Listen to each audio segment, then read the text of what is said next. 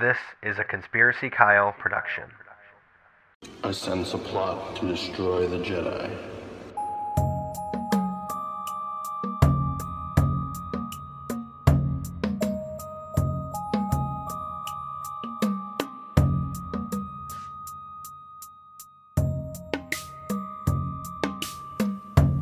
Welcome to A Conspiracy in the Force, the show where we examine parallel conspiracies in a galaxy far, far away and a galaxy not so far away.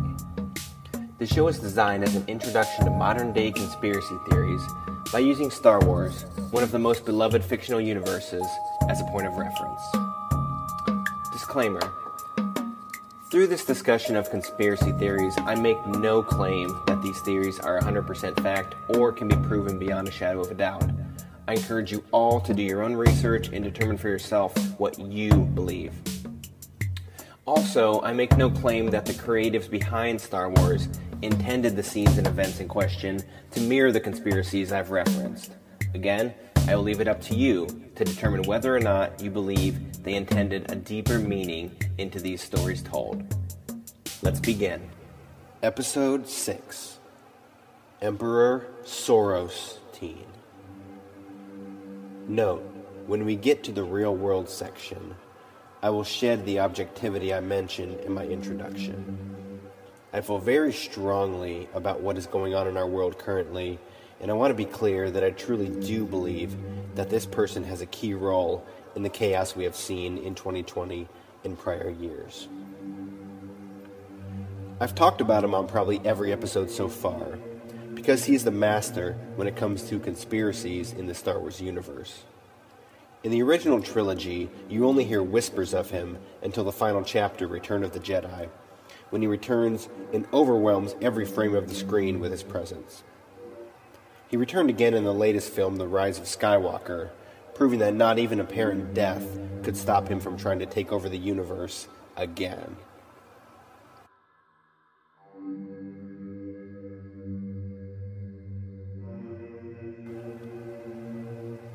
Palpatine's story is truly fleshed out in the prequel trilogy when you see his rise from Senator to Chancellor to Supreme Chancellor to Emperor of the Galactic Empire, essentially the Hitler of Star Wars.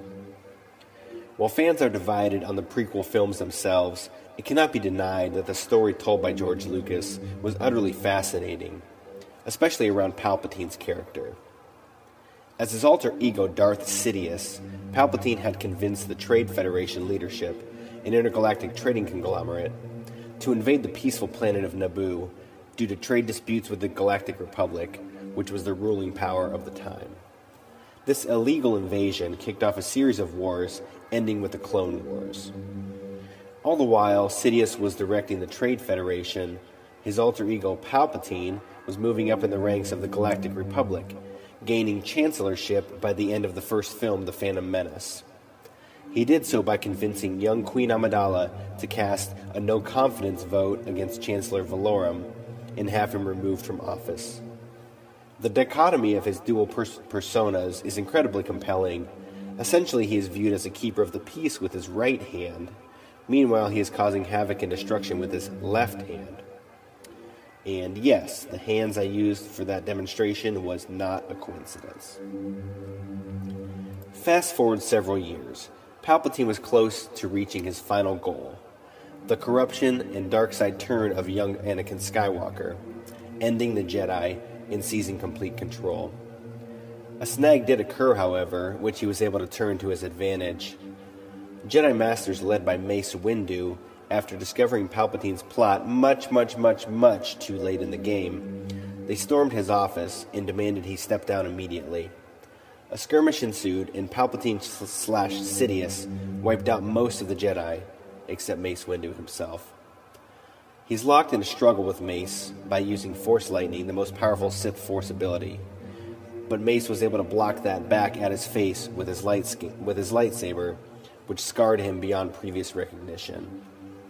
At this point, Anakin rushed in and helped Palpatine kill Mace and save his new master. Shortly thereafter, Palpatine held a session of the Senate, stating that the attack by the Jedi left him scarred and disfigured, playing a victim role to much applause. He ruled that the Jedi are enemies of the Republic and must be hunted down and killed. This then happens in horrifying fashion. He then labeled himself ruler of the universe and formed the Galactic Empire and ensured the people that they will now have, quote-unquote, peace. Then one of the greatest quotes is uttered by Padme Amidala, former Queen of Naboo, when she says, "This is how liberty dies, with thunderous applause."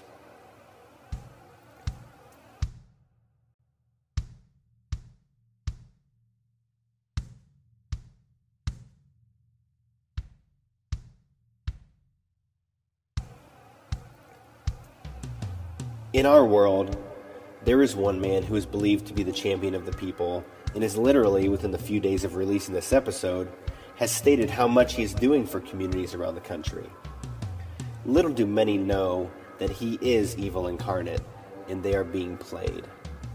That man is none other than George Soros.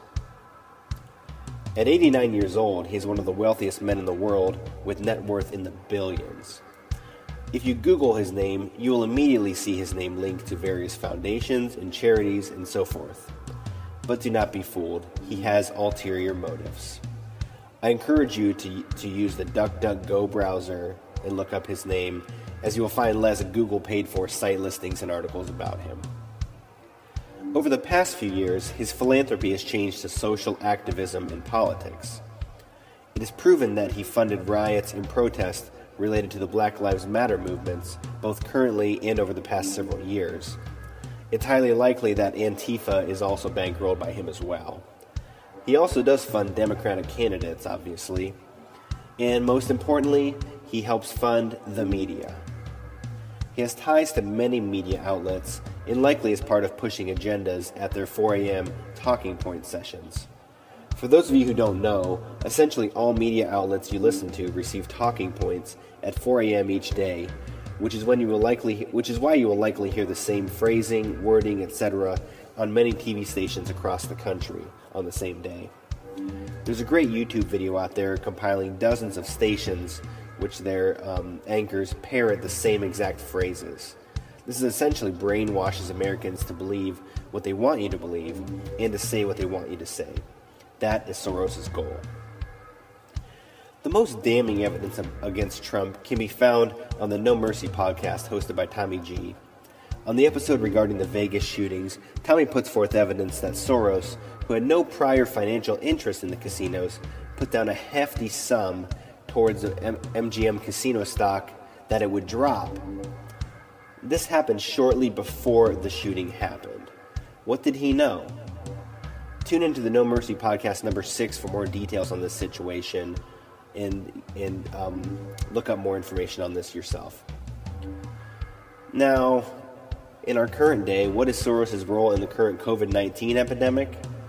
Well, there's probably lots of theories and things going on regarding him. I'll let you decide and do the research on that. So, let's compare. Both Palpatine and Soros play both sides of the table.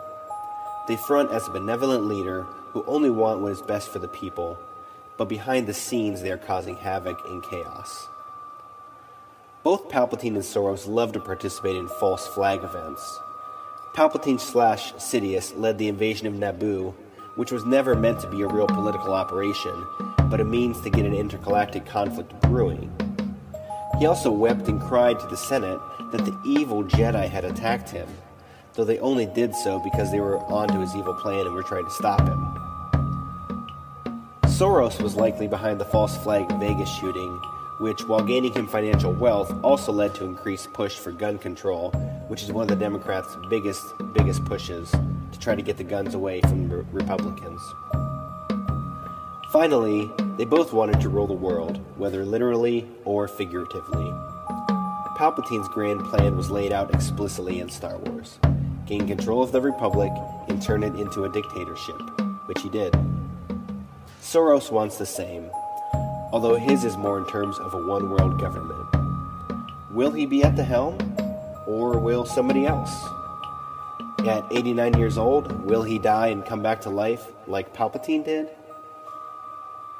Honestly, in this crazy 2020, anything is possible.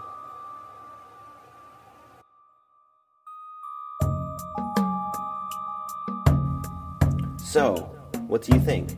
Please reach out to us at A Conspiracy in the Force. At conspiracyintheforce@gmail.com.